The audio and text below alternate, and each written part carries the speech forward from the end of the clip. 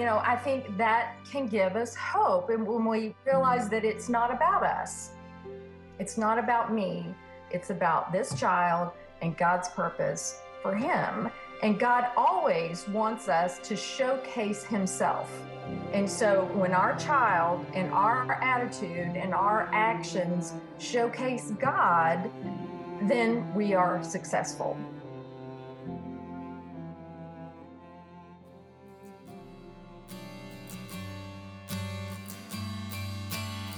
You're listening to the Reframing Ministries podcast, providing help, hope, healing, and humor for people walking through pain. Here's our host, Colleen Swindoll Thompson.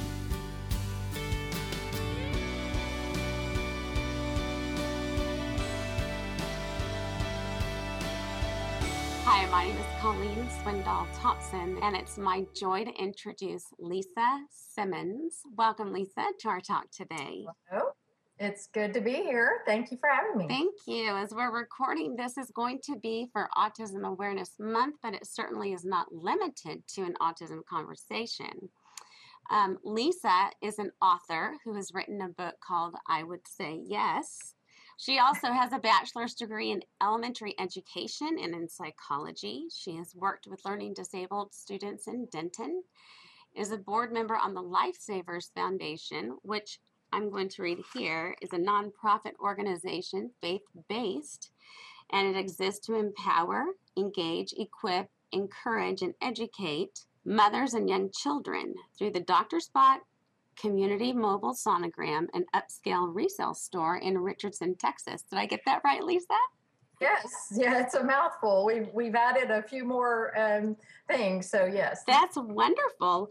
I want us to start out as we begin our discussion with your history and what led to where you are today.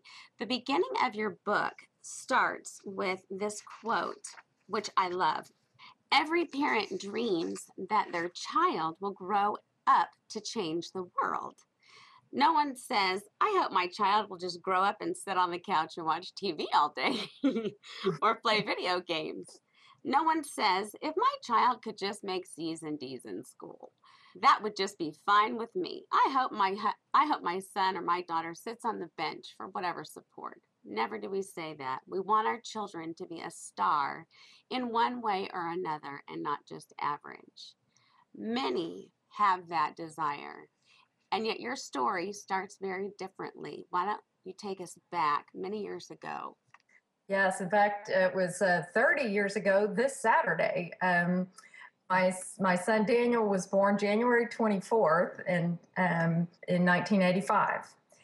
And it was a very tumultuous time for us. At the time, my husband had just taken a new job, although he hadn't started yet, in Dallas. And we were living in South Arkansas, where I had grown up and had never left. So I was a little nervous. I had a 3-year-old son and now a newborn. And it was just kind of a very scary, but we were excited at the same time to kind of take off on this adventure. But there was something in me that said something's not right. I don't know why, but as soon as they put Daniel in my arms, I just looked at his face, and he had this concerned look on his brow that was just sort of furrowed. And it was as if he were saying, I don't know what just happened, but I don't think I like it. Of course, I think a lot of babies may be thinking that. It was so concerning to me. But I didn't say anything because, every mother, I think, has some of that worry that, oh my goodness, what if something's wrong? But I had no reason to really think that. It was just in me. Yes. And it was just, it was probably a couple of months before I really, I started to think it more seriously, because he was not doing those milestones that babies do. At 2, 3, 4 months, he still was not holding his head up. He wasn't rolling over when he was supposed to, all those things.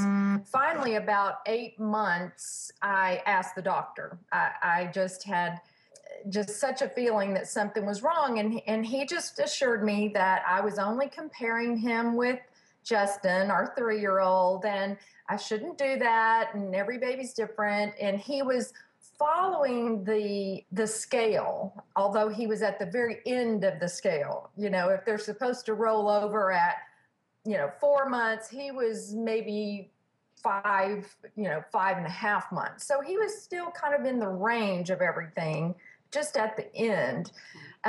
So that just sort of started my journey of listening and looking for what I could do. Now, was he fussy? Was he colicky? Was he some of those other symptoms that we often know now about?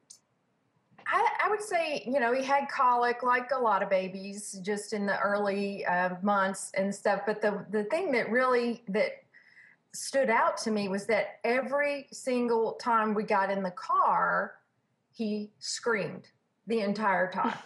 And this was from coming home from the hospital. I mean, it was immediately. And, most babies, a lot of people drive around with their baby to go to sleep, to calm down. And that just did not work with Daniel. In fact, by the time he was probably 6 or 7 months old, if he saw that we were walking toward the car, he would start kicking and screaming like, "No, don't put me in there again." And I don't know why it bothered him. I still don't know why, but something about the noise, the vibration, something he didn't like. Well, that's very similar to what I experienced, was all the colic and the crying and not ever knowing, and that gut feeling of, I think there's something wrong, but I can't put my hands on it. And of course, 30 years ago, there was the belief that autism was not even really a word. In fact, I mean, it was, because it was introduced years ago, but it was kind of considered by psychologists as the refrigerator mom. If you're a cold mom or distant, they're not attaching. And of course, that's crazy now, but we didn't default to what do we need to be looking for on these milestones. Right. So you continued to press on. Yes. And I did go through those same thoughts, even though I'd never read anything. I'd never heard the word autism at that time, but I began to blame myself. I had gone through, my maternal grandmother died when Daniel was a week old. My mother died when he was 6 weeks old. And I had moved away from everything I knew, moving from Arkansas to Dallas. So I thought, well, it's my fault. I'm depressed. I'm sad. I don't smile enough. I don't talk to him enough. I'm tired, all of those things. So it must be my fault. And I literally remember making myself smile at him because I was so sad, having come through all of those things. But I would look at him and make myself, even if it was fake, I said, I'm going to let him see me smile. Because his face always had this concerned look. Oh. He just didn't smile that much. So I thought, he's just mimicking me. Right. He's just doing what I'm doing. Life doesn't stop, does it? No. I mean, it just keeps going. And I mean, the grief, you didn't have any time to grieve, but at the same time, you have these children and you have to keep going. Yes. You have to move. So where was Ron in the whole situation? Well, I never said anything to him, the fears that I had. I just kept it to myself because really I was afraid to say it out loud. I thought if I said it out loud, that would make it true. And as long as I didn't, then maybe it wasn't true. And maybe it was just my imagination. So, Ron had just started a new job, again, in Dallas, and he was working really hard to establish himself. And that's what dads do, and he probably didn't notice it, or at least he didn't say anything, because he wasn't there all day with the kids like I was. And, but it was a little bit later. It was probably when Daniel was around 2.5 that he said something, and it made me feel bad. And I know his intention wasn't to make me feel bad, but of course that's what moms do. They take all the guilt and the blame. And we had a friend whose son was 1 day younger than Daniel. So their birthdays were 1 day apart. And he was just off the charts, talking and walking and doing all the things that a 2 or 2.5-year-old should be doing. And Daniel just wasn't doing those things. And so he said, I just don't think you work with him as much as you did with Justin. So I thought, okay, yes, that's probably it. I'm not doing enough. And although I'm depressed and I've just lost very important people in my life, and I took that on, I took it on as it's still my fault. It's still my fault. And I think even today, with all of the information that we have, I still think moms do that. They take on that guilt that something about this situation is my fault. And so I must be the one to fix it. And that can cause a lot of depression and just a lot of angst and guilt when you do that to yourself. And well, I know you and Ron work together really well. And so I know that the comment, let's put it in context for those who are hearing, was probably one of 1,000 positive. He probably just said, well, maybe you need to do more as a suggestion. What did you do, or what do you do with what if, or what can I do? So many mothers, me included, continue to struggle with that guilt. Let's speak to that for a moment, which is not anywhere in our notes, but it's vital. Yeah, it is. And I tell moms all the time, because even if you don't have a special needs child, I tell moms that guilt comes with the fertilized egg. It's just built into the system, and you're going to feel guilty over something at some point throughout your motherhood. And so I think that realizing that it's not unusual to feel guilty, that you're not alone in feeling guilty, that it's sort of normal, that sort of relieves you. That, okay, I'm feeling guilty about this. Let's see what I can do about it. Is there something I can do that I'm not doing? If there's not, then I need to stop feeling guilty about that, because there's not anything I can do. If there is something I can do it. If there's not, then I can't feel guilty about it. It's interesting. We turn to Psalm 139. I do. And remember that my identity is established in Christ. He knows me from day one. Yes. And before the creation of the world. And when things are going well, it's easy to think, oh, I'm just such a great parent. And when they're not, then something's wrong, when he is sovereign and he's not surprised by what's happening. Exactly. Yes. Yes. So what happened when Ron said, we need to probably look at some things, and you both went to the doctor? I remember reading in the book, this was a very pivotal point that is hard to even talk about to this day. Yeah. I finally got a doctor when Daniel was almost 3 to agree with me, at least, that there was something wrong. He didn't say what it was or give me even any indication, but he agreed that, okay, we can start with something. So we started with a hearing test just to make sure he was hearing well. And I knew he was. I knew he could hear because he followed directions. He could do everything I asked him to do, or he acted like he could hear me, but he just wasn't talking at almost 3 years old. So that kind of started me on the medical path of our diagnosis. And but it really wasn't until he was in kindergarten that Ron, even though he had been totally supportive and with me on this, but it became his battle as well. When Daniel was in kindergarten and we finally had him tested through a Scottish Rite Hospital, and the testing came back terrible. It was, basically the test said he was educably mentally retarded. And those were the exact words. And the woman even had tears in her eyes telling me that, because she knew that wasn't really a true diagnosis of Daniel, because you could look at him and tell that wasn't. But because he didn't test well, that was what they had to give him. Which that is so often the case, is they do not test well because their expressive and receptive language skills are so spread. Yes. However, back then they didn't know that. So they sent those scores to the school where he was attending. And of course, the administration was like, there's no way he can go to school here. And it was a private Christian school. So it really hurt our feelings. It would have hurt our feelings no matter what school it was.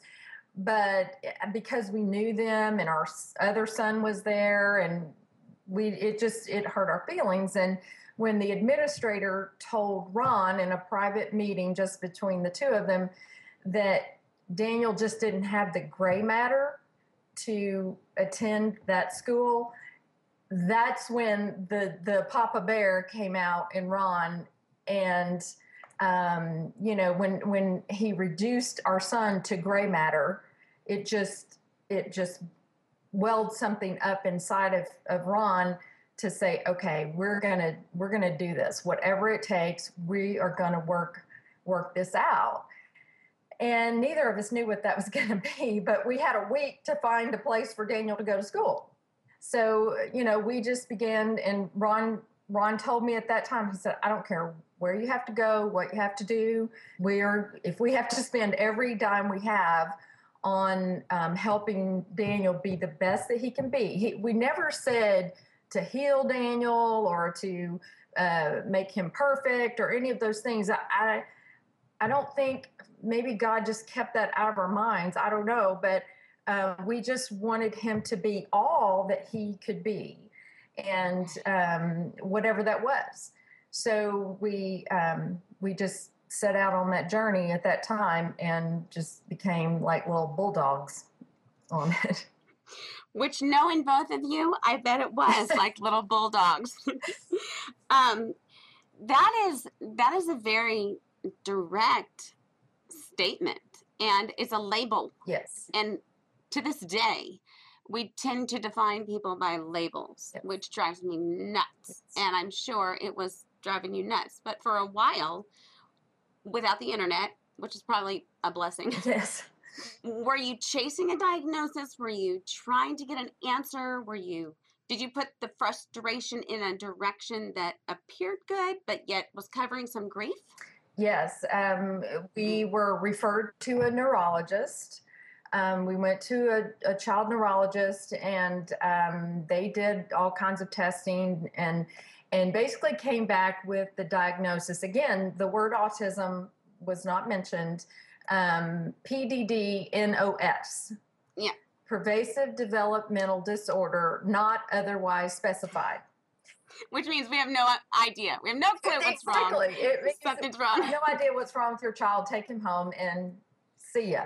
It felt. You want to just say, I don't know. Yes. You might as well put IDK. I don't know. That could be his label. So, it was very frustrating because it's like going to the doctor and you feel terrible. You got all these symptoms and they say, well, it's just a virus. We can't do anything about it. So that's what I felt like they had just told me. It's just a virus. We can't do anything about it. And they told me all the things at that meeting. I can remember sitting there looking at that doctor, and while he told me, okay, don't expect him to, ride a bike or roller skate or, do any of the kind of childhood things that kids do. And, that sort of, I don't know, silent determination in me was welling up. And so while I was shaking my head up and down at the doctor, inside I was going, no. Oh, no, don't you tell me that. Don't tell me that. And so the first thing we did was went out and bought a bicycle.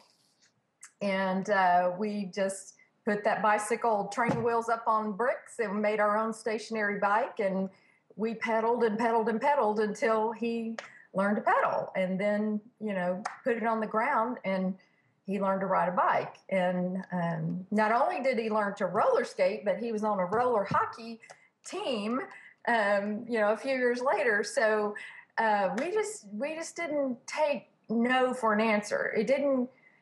I wasn't afraid for him to fail, but I wasn't going to not try just because he might fail. Yes. Okay. So that leads me into a study that I did, because there are so many times where we try as parents to do so many things with our children, and the repeated negative reinforcement of they're not talking, they're not walking, they're not turning over, they're not progressing. The term is learned helplessness. And in my studies, which it would have been a very popular belief at that time, because we were very much into behavioral psychology and like Pavlov's dog and all that. Let me open up my little page here. But the learned helplessness that came from like B.F. Skinner, Watson, Pavlov was the person begins to feel they have no control over their lives or their situation, which of course that's part of all of this experience. And the associated emotions are depression, anxiety, phobias, loneliness, passivity, giving up, procrastination, which was interesting, decreased problem-solving ability, frustration, and low self-esteem, which is so easy for us to fall into. Well, that then, fast forward these 25 years later, if he was at a kindergarten age, now they're saying, well, there's positive psychology, and it's beginning to emerge as a behavior. Let's not look at a person's abnormal stuff or even consider it abnormal. Let's look at this as how behaviorally can we direct this focus, this skill development? What will it take? And the researchers are finding out from this that when one takes on that attitude, there's happiness, optimism, character strengths, grown resilience, positive thinking, and it actually lowers stress, raises a lifespan or makes it longer. There's lower rates of depression, increased resistance to the common cold, and develop coping skills. So what you're telling me is you didn't believe in the psychology of that time. You said, I'm going to be a little bit smarter. Your name should be on this probably. As Lisa Simmons also writes in Positive Behavioral Psychology or Cognitive Psychology, that let's take this positively. Don't tell me what he can't. Let's talk about what he can do. And so you went in that direction. What then did that turn into? Well, again, for us, we weren't looking for perfection or we just were looking to see what we can do, like you said. And I believe that it gave Daniel a sense of independence, that he could do some things by himself. He never has been afraid to try new things. It's never things don't scare him unless it's academic stuff. Well, academics can scare me at times, so that's fine. He didn't really like the academic part, but anything else, we just took him along wherever we went, whatever the rest of the family was doing, whatever, even things that weren't, I would say, age appropriate for him. Like we had a business when he was little, and that we would take him on business meetings with us. And so I had a Sunday school teacher one time who said, "You're not raising children, you're raising adults." So I knew that making friends, for Daniel, age-related friends was not easy. Mm-hmm. But I knew that he was going to be an adult a lot longer. So I wanted him to learn adult relationship skills. So we took him on business meetings. We took him to business conferences, when he was 9, 10, 11 years old. And he just felt totally comfortable with being around adults. And I So think he's higher functioning. yes, he is high functioning. He enjoyed it, and he enjoyed the positive. Adults were nicer to him than a lot of kids were, so that encouraged him. So anyway, we did things like that to encourage him, and he enjoyed that. Where were you all spiritually? How did all of this affect your relationship with the Lord? Was there anger? Was there, you screwed up my life? Where were you on that? I don't remember being angry with God. I think sometimes I ignored him. I thought, okay, God, you gave this to me. I got it, see ya. And then when I would get in a pickle, then I would go, oh yeah, I probably need to pray about this. So, but I don't remember being angry that God gave me this plight, and I'm so downtrodden. I don't remember feeling that way. Maybe there were days, but I don't recall that being a big thing. Well, you were consumed with a positive direction. So you didn't really have time to focus on being helpless. Right. You were hopeful. Right. And I think sometimes we can get, we ignore God and thinking that we're not being helpless. So that's, if I rely on God, then I'm being helpless. And really it's the total opposite. And so I had to learn that, like I said, I would go through those phases where, okay, I got it, let's go. And then, go back to God when I fail or. Right. Now, from all of this, you pulled together an acronym, HOPE. Yes. Which is incredibly powerful as I read it. And I would love for you to talk about that, because the bottom line is, in life, we all need hope. Our lives are going to get turned upside down at some point for whatever reason. It may not be the child. It could be the divorce or an accident or a job loss or whatever. But hope, what does that mean? Well, a lot of times we equate success with hope. We hope for success. And what we had to do was redefine success. And I happened to find this little plaque that I hung in Daniel's room. It said, if at first you don't succeed, redefine success. I love that. And so I thought, that is so great, because your success and my success are totally different. And your child's success and another child's success are totally different. So, and it's not what the world defines as success. It may totally not be what the world defines. So I sort of came up with this acrostic for hope. It's hope. The H is for when your head and your heart merge. And so, you have to, I knew in my head that something, or in my heart, that something was wrong with Daniel in the beginning. But when a doctor finally agreed with me, then it became head knowledge as well. And so when those two things merge and you can put your heart and your head together, I think that gives you hope. And you can say those things out loud. Like, I said in the beginning that as long as I kept it inside and didn't say it out loud, then maybe it wasn't true. But once it's said out loud and you still have your heart in it, then you have hope. The O is for when opportunity and organization converge. Okay, say that again. Opportunity and organization converge.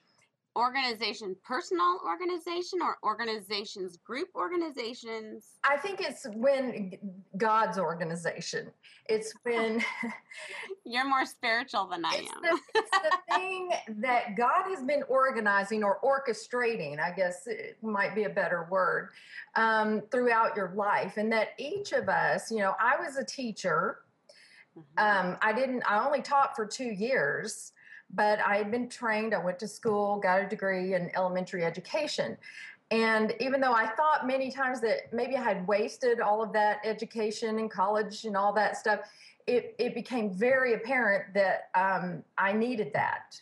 Now, that's not to say that if you aren't a teacher or haven't been trained as a teacher, that you can't help your child. It's just what God used for me. I have two friends whose sons are on the autism spectrum.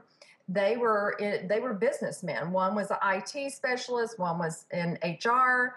But when they realized that they needed to help their sons, they came together and started a school for adults on the spectrum to teach them how to create games and apps and Nonpareil. Nonpareil Institute. So yes, phenomenal. It's great. That's what God used in them to that organization to create something for their sons and for many, many others. So I think that's what I mean by the opportunity and the organization coming together. And then the P is when plans and preparation surge. So that's when you've worked on something. Maybe you're trying to get them to just chew with their mouth closed. That would be huge. Or say a 3-word sentence instead of just one word.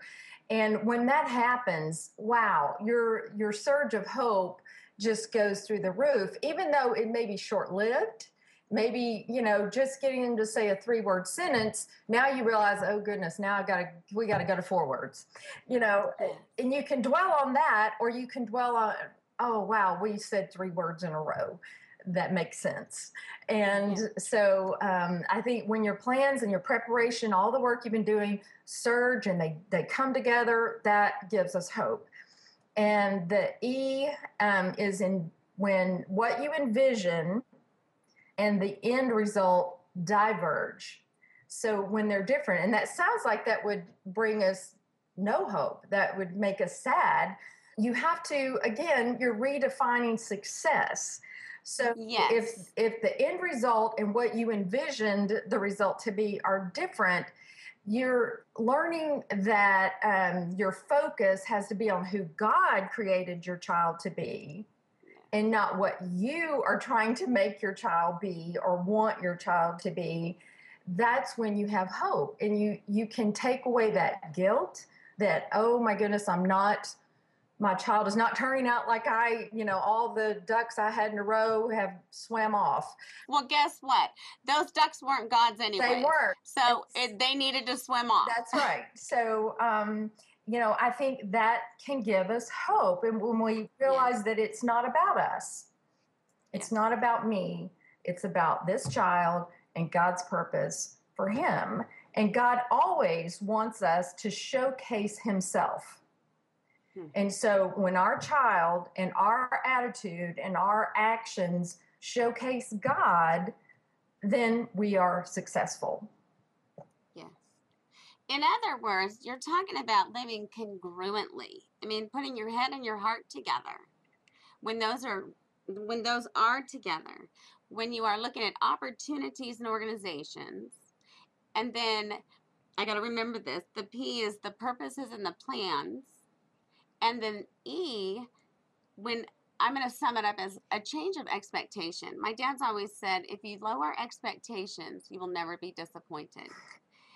Not that we won't have them, but when we change or get ourselves out of the way and allow God to define who he's already made anyways, then we are stewards of this child rather than wanting to showcase them or whatever that would be. Yes.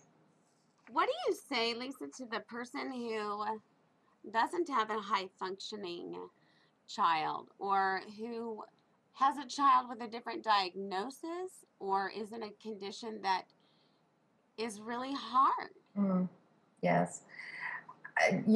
My heart goes out to them, because I know in relatively speaking, I had it easy. Because Daniel was high functioning, but I still believe that we are showcasing God.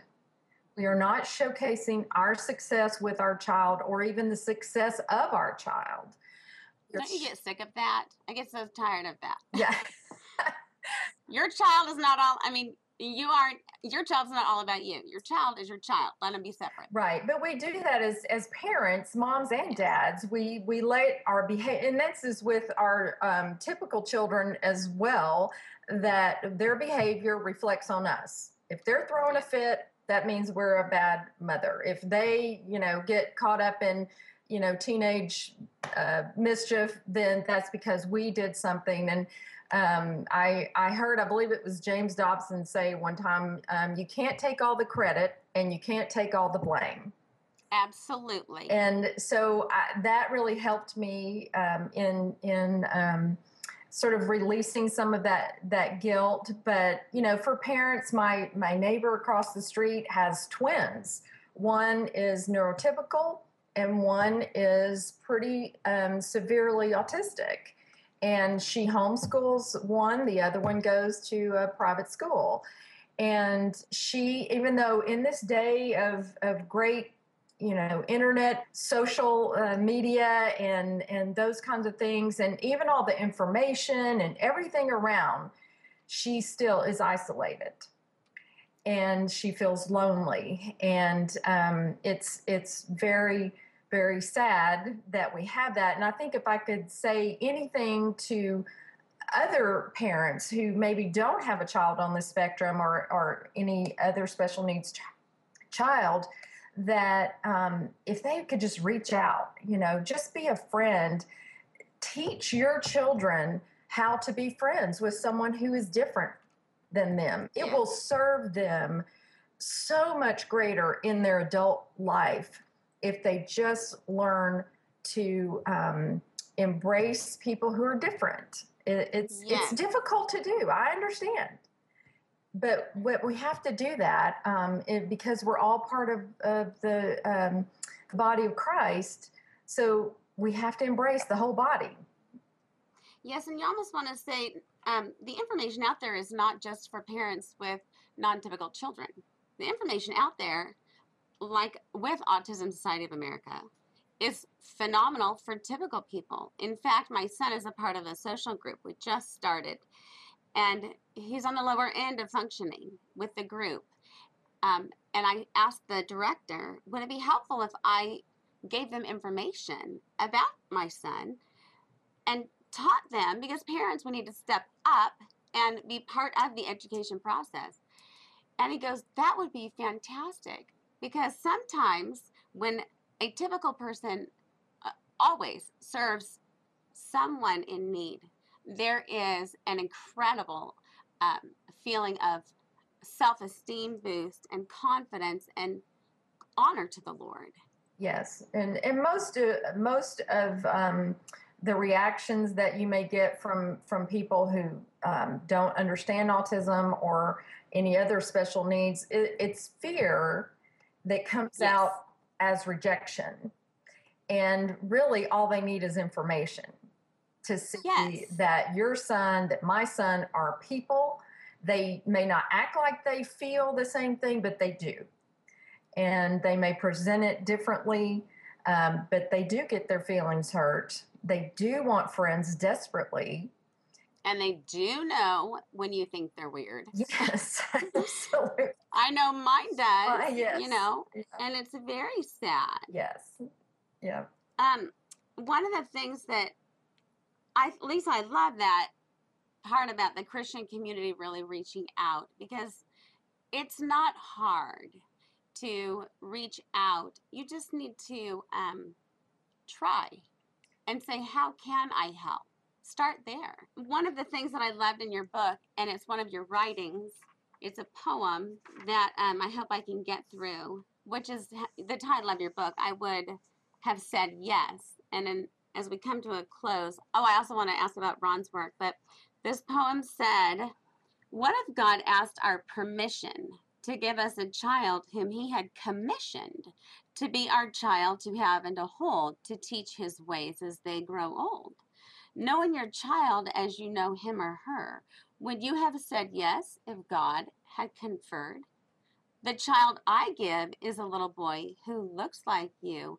Is he your choice?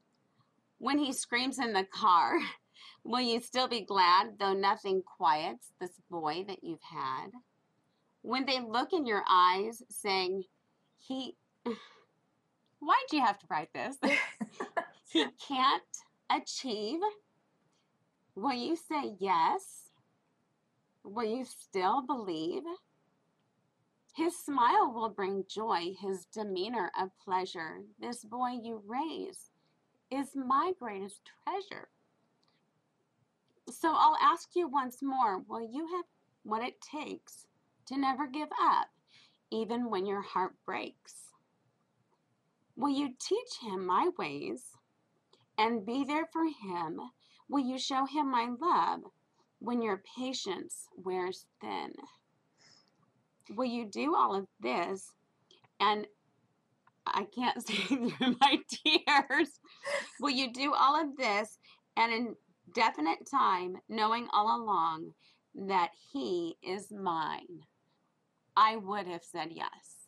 And is that true, Lisa? It is, and I know that it's easy to say that now because he's 30 years old and we've come through so much. And when I wrote that poem, he was 18. So he was about to graduate from high school. And we were so amazed at that. And, at that time, I just reflected back on all the things that we had come through, and just amazed at God's graciousness in giving me this child to teach me to see God. And, I'm not trying to be like, oh, I'm so holy and awesome. I was a weak mom, just like we all are. And I failed, and I messed up, and I screamed at him when I shouldn't have. And I did all those things. But when I look at Daniel, I see who God is, and I see his mercy in helping me to quit being so selfish.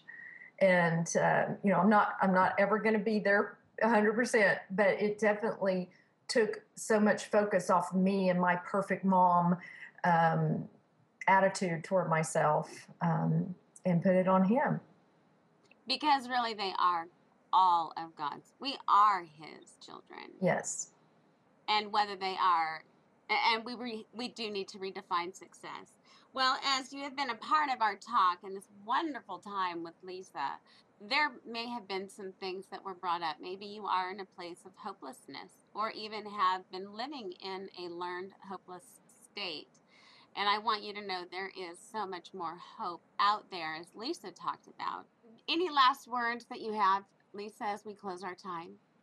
I just want parents to know that you have been chosen specifically by God. And you may not feel like that was an honor at this moment, but it is, because he saw something in you. In fact, he created something in you to be the mom, to be the dad of this child. And you have to own that. You have to accept that and say, okay, I've been chosen. I'm the one, and take ownership of it. And, God will bless every effort that you put in. I love that you have been chosen, take ownership of it, and go with it. Right. Lisa, thanks again. I appreciate your time. I hope you have a wonderful day. Thank you, Colleen.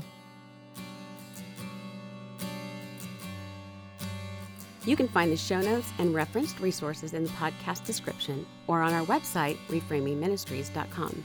If you were impacted by today's conversation, I would be so thankful if you rated and reviewed the podcast, shared it on your social media, or share it with some friends who you think would be touched. You can email me personally at reframingministries@insight.org. If you'd like to be updated on Reframing's activities and content, please feel free to subscribe on our website.